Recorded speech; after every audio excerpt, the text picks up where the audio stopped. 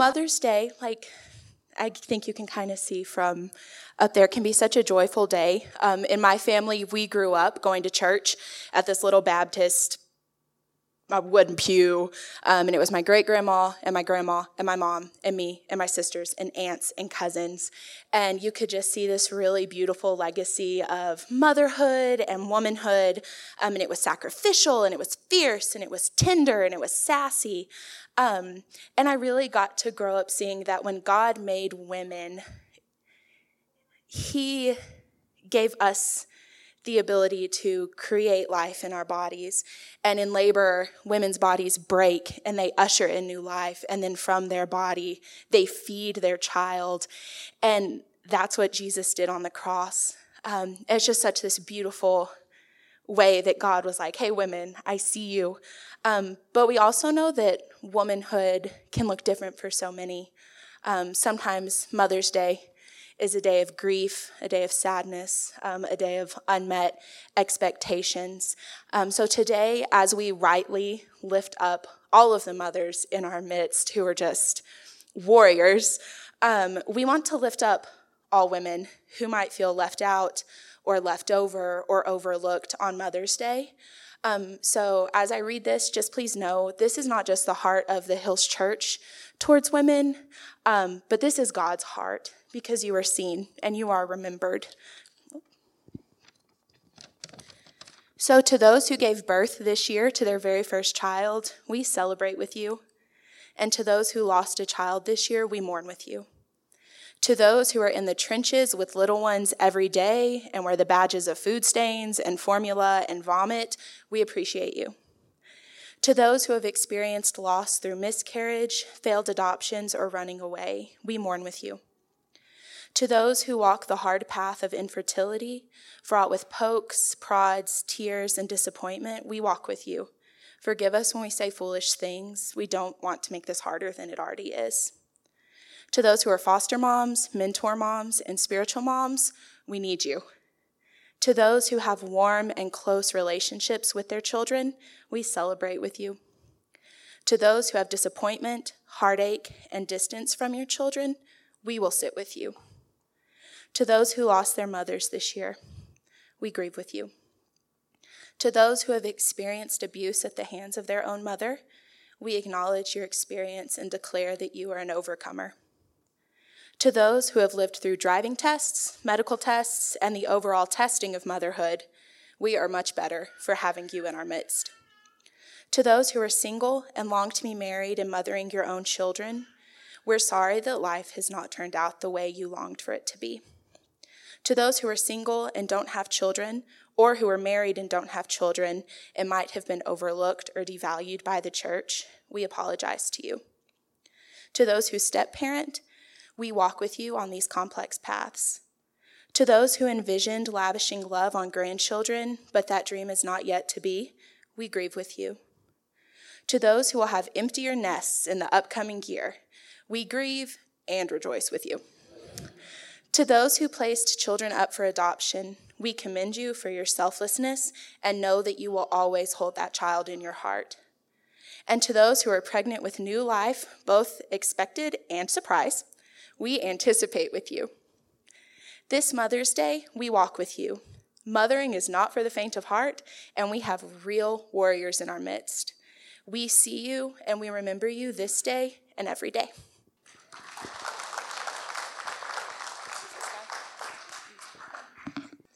Well, good morning, everyone. My name's Kellen, and I'm one of the pastors here. And today we are wrapping up our series, God of the Broken. And we've already heard in the last 2 weeks some really powerful testimonies from Kevin and from Matthew about the ways that they've experienced God's redemption of their own brokenness. And I think that there are many of us who can relate to that narrative, right, where we've messed up, and God in his grace has chosen to work in and through us and through our mistakes and our sin and redeem them for his glory. And that's awesome. We see it in the lives of people we know. We've seen it throughout stories in Scripture, and it's truly amazing. But if our understanding of brokenness is limited to only the brokenness that we cause in ourselves, I think we're missing part of the story, an important part of the story. We've learned over the last 2 weeks that God has something to say to us in the brokenness of our own making, but what of that which is no fault of our own?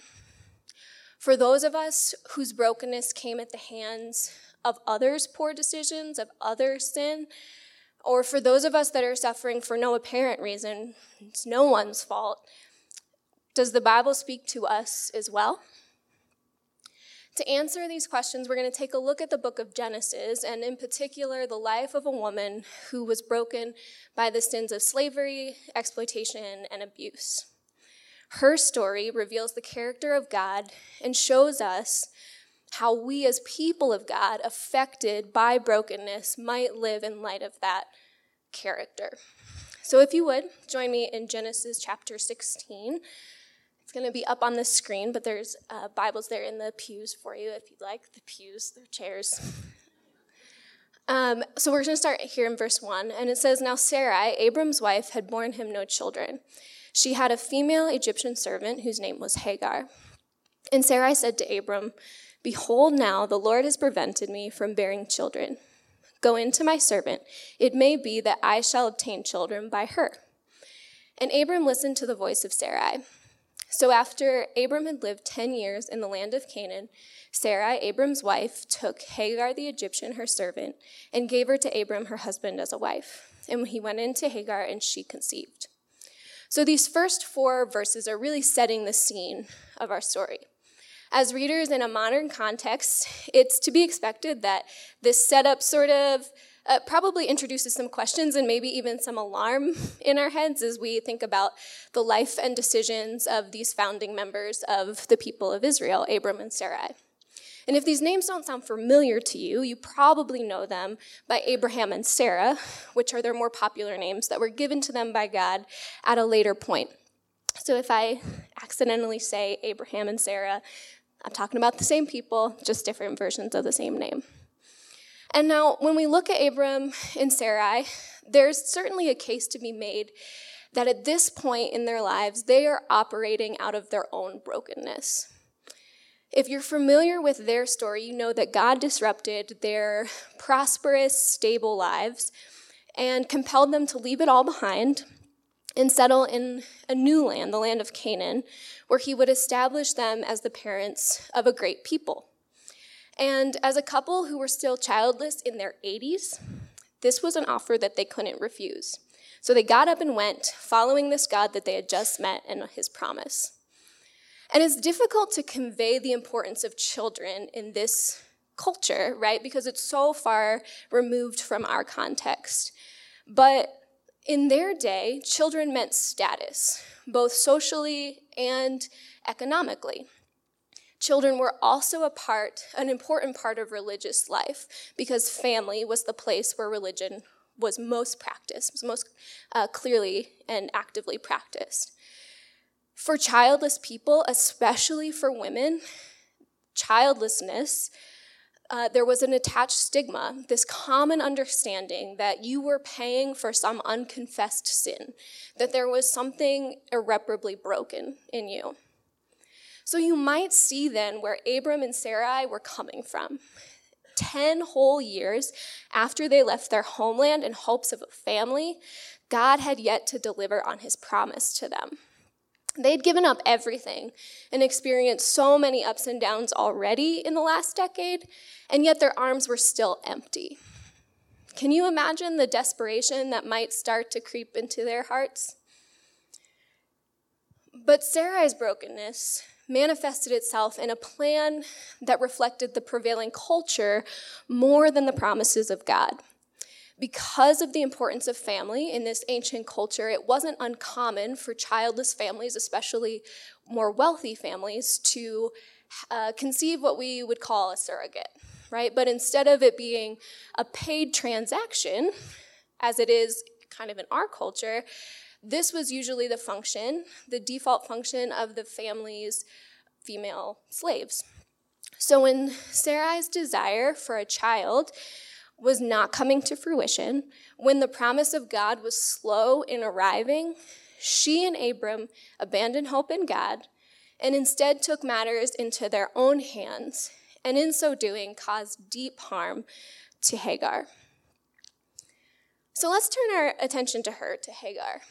Author Kim D'Souza identifies some of the ways in which the sins of Abram and Sarai affected Hagar. To be known as someone's slave is heartbreaking, she says.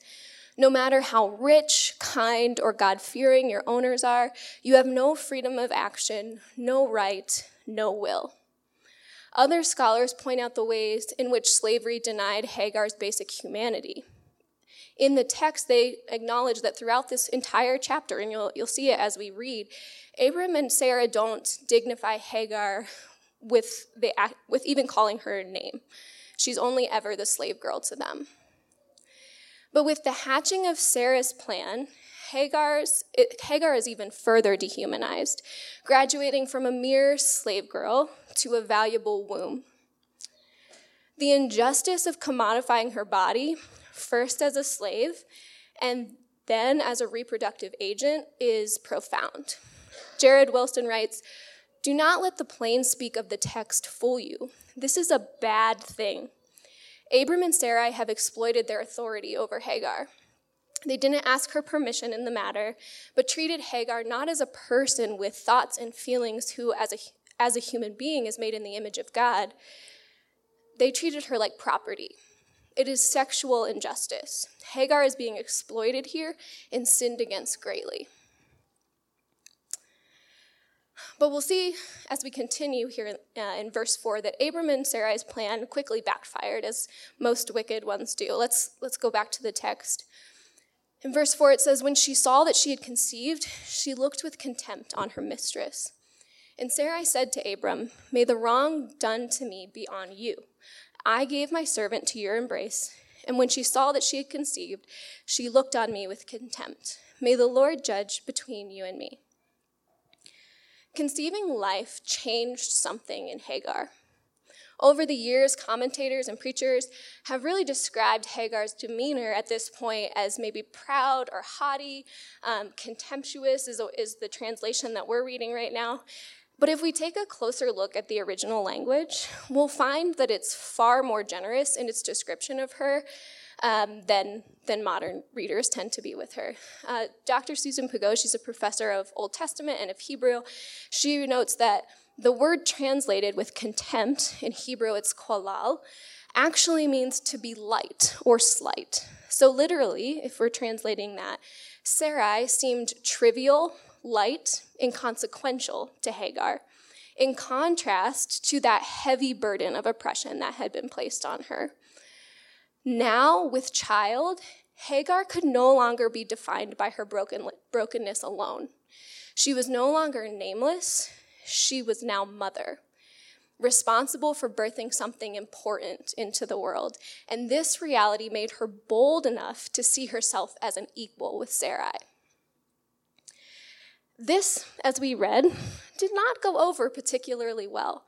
There's an expression that says, people that are accustomed to privilege, when you're accustomed to privilege, equality feels like oppression. And I think that's what Sarai is experiencing here, right? She had so long been in the position of authority over Hagar. When Hagar finally felt equal with her, you see in the text in verse 5, she said, "The wrong that's done to me."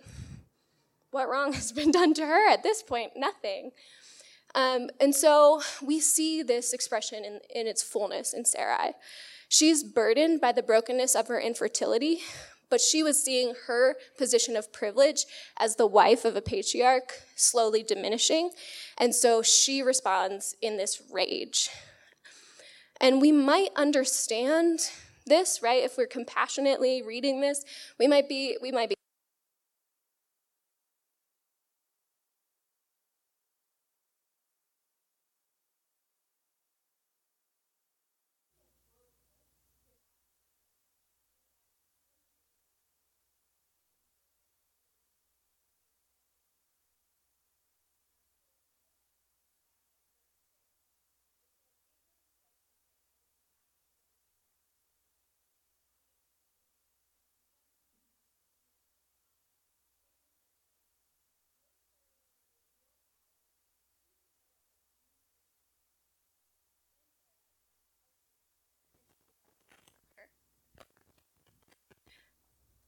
Abram's passivity and Sarai's bitterness resulted in even more injustice against Hagar. Adam notes that the word fled here, barak, is often used of people fleeing from those that are trying to kill them. So Hagar is faced with a choice. Continue to subject herself to humiliation, abuse, and even harm to herself and her unborn child, or escape to the most unforgiving, dangerous place there could be, to the desert. What do you think she chooses? She chooses the desert. That's right. So when you talk about brokenness that's caused by someone else, Hagar is really the epitome of that at this point in the story. She is a runaway slave, pregnant by means of sexual exploitation, physically, and we can probably imagine emotionally abused as well. And now she's wandering in the desert with no shelter, provision, or direction. When I try to imagine what she might have been feeling, I think there's a myriad of things that comes up. She could have been also feeling the bitterness of brokenness, right? Just walking around like cursing Sarah as she's trying to find her way through. That's probably what I would be doing. She might have been shaking with fear, unsure of how she'd survive the harsh desert. I would invite you to also imagine what she might be feeling. And maybe that's easy for you because you're in a wilderness too right now.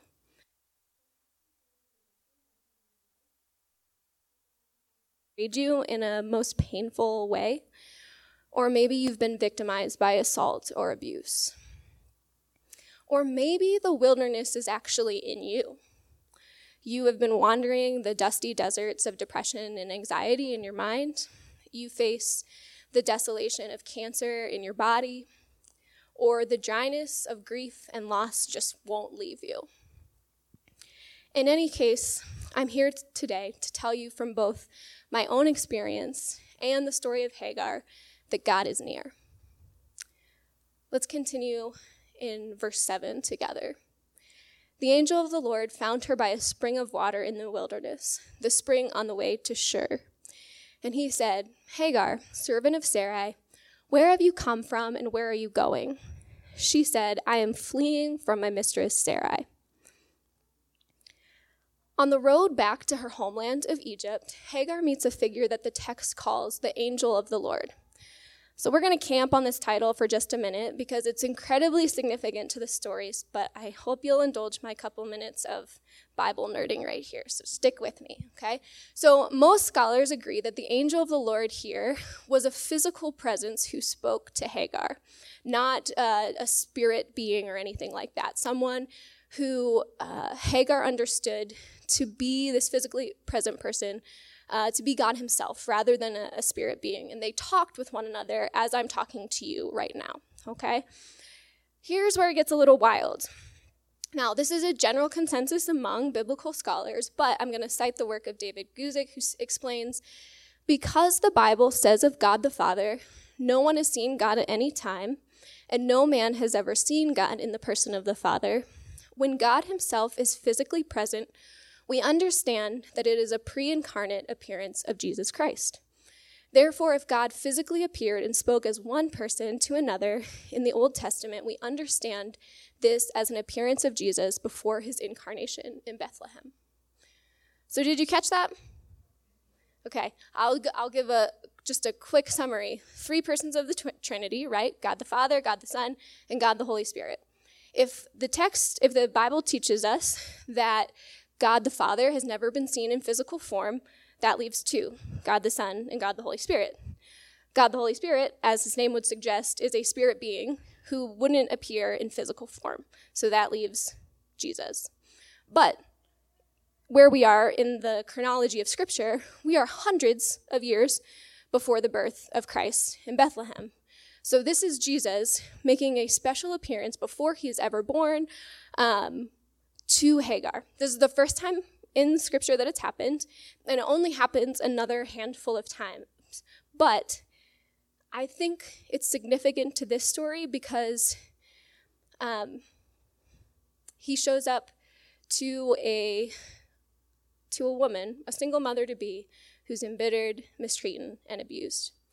And from Hagar's story, then, our first key idea is this: Jesus visits us in our brokenness. I think it's worth noting that this first appearance of Jesus in the Bible is not to Noah or Enoch or Abram and all these other people that we would consider heroes of faith. It's to a woman. It's to a foreigner. It's to a single mom. It's to someone that's abused. And just as Jesus, in unprecedented fashion, came to the side of Hagar, he is near to us in the midst of the wilderness in which we find ourselves. And watch what he does here. First, he calls her by name, the first person in the text to do so. And then he asks her two questions. Where have you come from, and where are you going? What do you think it must have been like for a slave who only takes orders, who has had no say or no voice in the consequential events of her life, to be asked a question? And the questions he asks, they're not just small talk. They're not just these sort of rhetorical inquiries about, what's up? Where are you going? What you doing? He's actually asking her these incisive, deep questions, asking her to reflect on her past and her future. So first he asks, where have you come from? And of course, I'm having all kinds of mic troubles today. He first asks, where have you come from? And of course, the angel of the Lord knows where she's come from, but he's asking her to examine what brought her to that point. God probes into the origin of the problem, the origin of the wound, and for us today, as painful as it might be, healing only comes when we all answer the question, where have we come from? What is driving our brokenness? Let's give it up for Najee, just coming in, saving the day. And then the second question that he asks is, where are you going? And when we're in a place of brokenness, it's easy to believe that we'll always be there. I think one of the symptoms of brokenness is actually the belief that we have no future. And we see this evidenced in Hagar's answer. She answers only the first question, you'll notice, stating where she's come from and why she's left there. But by only focusing on the past, Hagar confesses that she envisions no future. But by posing this question at all, the Lord is indicating that there is a future. Because when Jesus visits us in our brokenness, he's not content to leave us there. Jesus didn't come to the desert just to hang out with her. He did come to comfort her, but he came to offer her a way forward. Where Hagar saw only desert surrounding her, God saw a way, and he invited her in that way. But his way looks far different than we might expect. In verse 9, the angel of the Lord says to Hagar, "Return to your mistress and submit to her." Knowing what we do about the God who will later free the Israelites from the oppression of the Egyptians, and so many other stories of liberation throughout the Old and New Testament, the idea that he would send an abused woman back to her oppressors certainly offends our sensibilities. But I think it's important to note here that the application is decidedly not for the abused and victimized to submit themselves to more of the same. That's not the message of the story. But as author Jared Wilson explains, this specific instruction to this specific person does have a general application for all people everywhere, and it's this: trust me. Similarly, Nancy Hott says, Hagar is told to sacrifice her own autonomy for the sake of her child. What God wants is that she and her child should be saved, and at that moment, the only way to accomplish that is not in the desert, but by returning to the house of Abraham. To put it another way, God could have allowed Hagar and her unborn child to die in the wilderness, but he specifically intervened so that wouldn't happen. He could have allowed Hagar to live, but to disappear from the life and household of Abram and Sarai, but he didn't allow that either. Instead, he specifically commanded Hagar to go back, to stay in the story. And I think it's important for us to see from Hagar's story that sometimes the way out of brokenness doesn't always look what we might expect it to. But the message of God to Hagar and the message of God to us, I believe, is trust me. I'm writing a magnificent story here, the end of which you don't yet see, but I will provide the vindication and the restoration that you are longing for. Scholar Elizabeth Tracy notes, she won't return defenseless or with the same status. She'll return with strong promises received directly and personally from God. So let's go back to the text again to see what those promises are. In verse 10, the angel of the Lord also said to her, I will surely multiply your offspring so that they cannot be numbered for multitude. And the angel of the Lord said to her, behold, you are pregnant and shall bear a son. You shall call his name Ishmael, because the Lord has listened to your affliction. He shall be a wild donkey of a man, his hand against everyone, and everyone's hand against him. And he shall dwell over against all his kinsmen. So the Lord follows his command for Hagar to return with 3 promises, the importance of which cannot be overstated. First is the promise of descendants. Whereas promises of descendants are only otherwise given to Hebrew men, Hagar is exceptional among the matriarchs as both the only foreigner and the only woman to receive a covenant blessing. Second, the messenger of the Lord told Hagar that she would have a son who would live, which I'm sure was not super clear to her at this point, and that he would have a name, Ishmael. Elizabeth Tracy notes that here scholars often shift the focus of their commentaries from Hagar to her son. However, the meaning of the name Ishmael, God hears, forces the focus back to Hagar. God has heard of your afflictions. He's talking about Hagar's situation. But not only is the meaning of Ishmael's name significant, the fact that he is named before his birth at all is equally significant. While this practice becomes more common later in biblical literature, Ishmael is the first for this experience. And the reality is that God doesn't give a name if he doesn't have a plan. So the point of this promise is that God had a plan for this boy and his descendants. Finally, the messenger of the Lord informed Hagar what kind of man her son would become.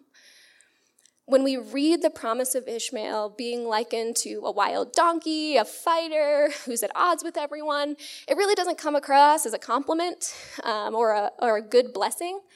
But again, I think we have to look at the original context and the original language to really get to the heart of what's happening here. In Hagar's day, the donkey was an undomesticated animal. It was a wild animal that couldn't be tamed. For a woman who has only known a life of slavery, hearing that her son would be free, indomitable, and strong would be a precious promise indeed. Ishmael will never be oppressed by slavery. He'll be entirely untamed and lead an unfettered life worthy of his defiant mother. And when we look at the original Hebrew of this promise as well, the word against in the phrase, his hand will be against everyone and everyone's against him, it can just as easily be translated with or upon. So rather than the negative rendering of this hostile adversary, these translations could be understood that Ishmael will be an equal. Unlike his mother, Ishmael will never be afflicted under the hand of another person. That's what this promise is about. So these promises to Hagar bring us to our next key idea, and that's that in Christ, there is purpose in our brokenness. What happened to Hagar is undoubtedly wicked and tragic, but when she meets Jesus, she learns that her brokenness is not the end of the story. Her pain will lead to the liberation of not just her own child, but the freedom of an entire future nation. If you're in the midst of brokenness right now, please know that God is at work, working to restore and redeem it. Unfortunately, redeeming it doesn't always mean delivering you from it. In fact, for Hagar, we see that the redemption of her brokenness actually requires her to return to it. But knowing the purpose of her pain made all the difference. Jared Wilson writes, I imagine for Hagar living in a hostile environment, it could be extraordinarily empowering to know God's going to take care of me. It's extremely liberating when you believe that God will handle it.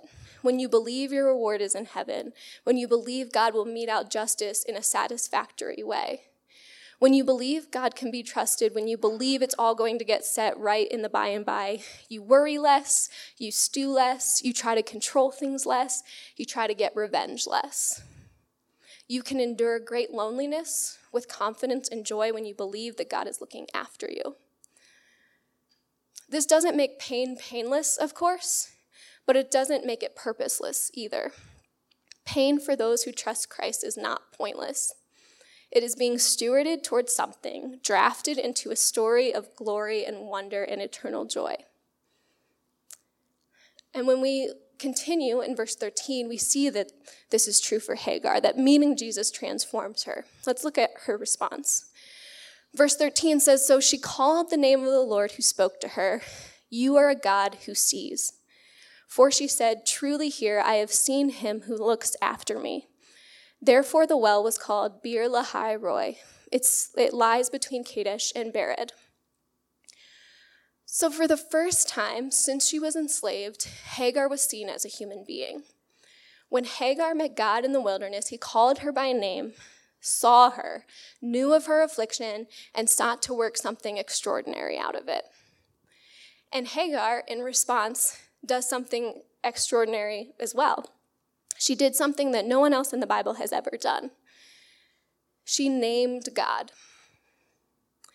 And in her book, Sacred Strangers, Nancy Hott writes, "The woman who has a name which no one but God ever uses gives God a name that she knows to be true.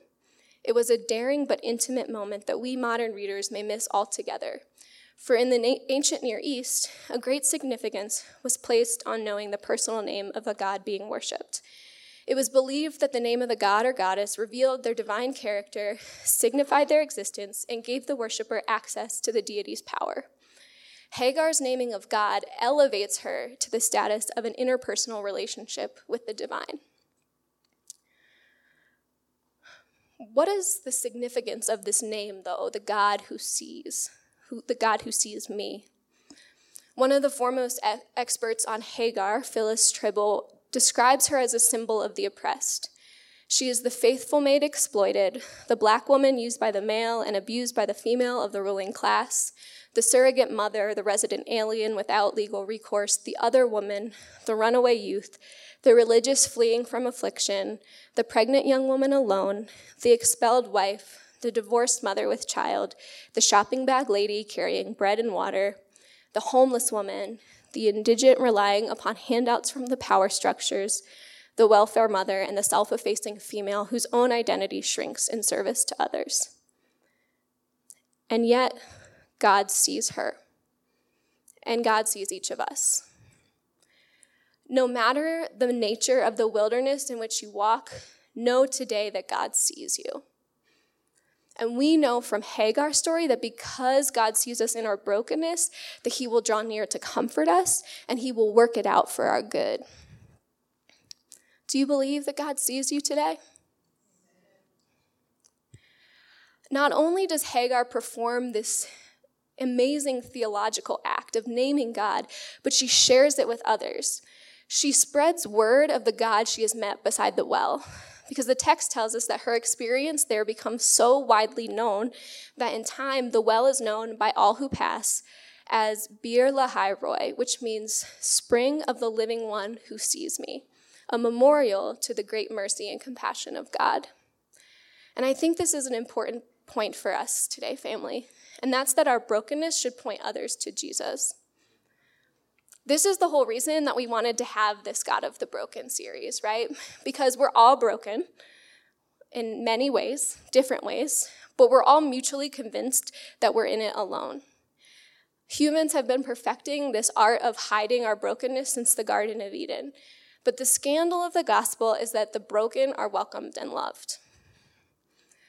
For our brokenness to point others to Jesus, however, we need to give voice to it, to tell our stories, and to create spaces for others to do the same. And even more than sharing the details of our brokenness, sharing the stories, we should testify to the character of God who has seen us, sat with us, and restored us. Alice Connor writes, Christian community at its best is both broken, because it's made up of all of us broken, wandering people, and hopeful.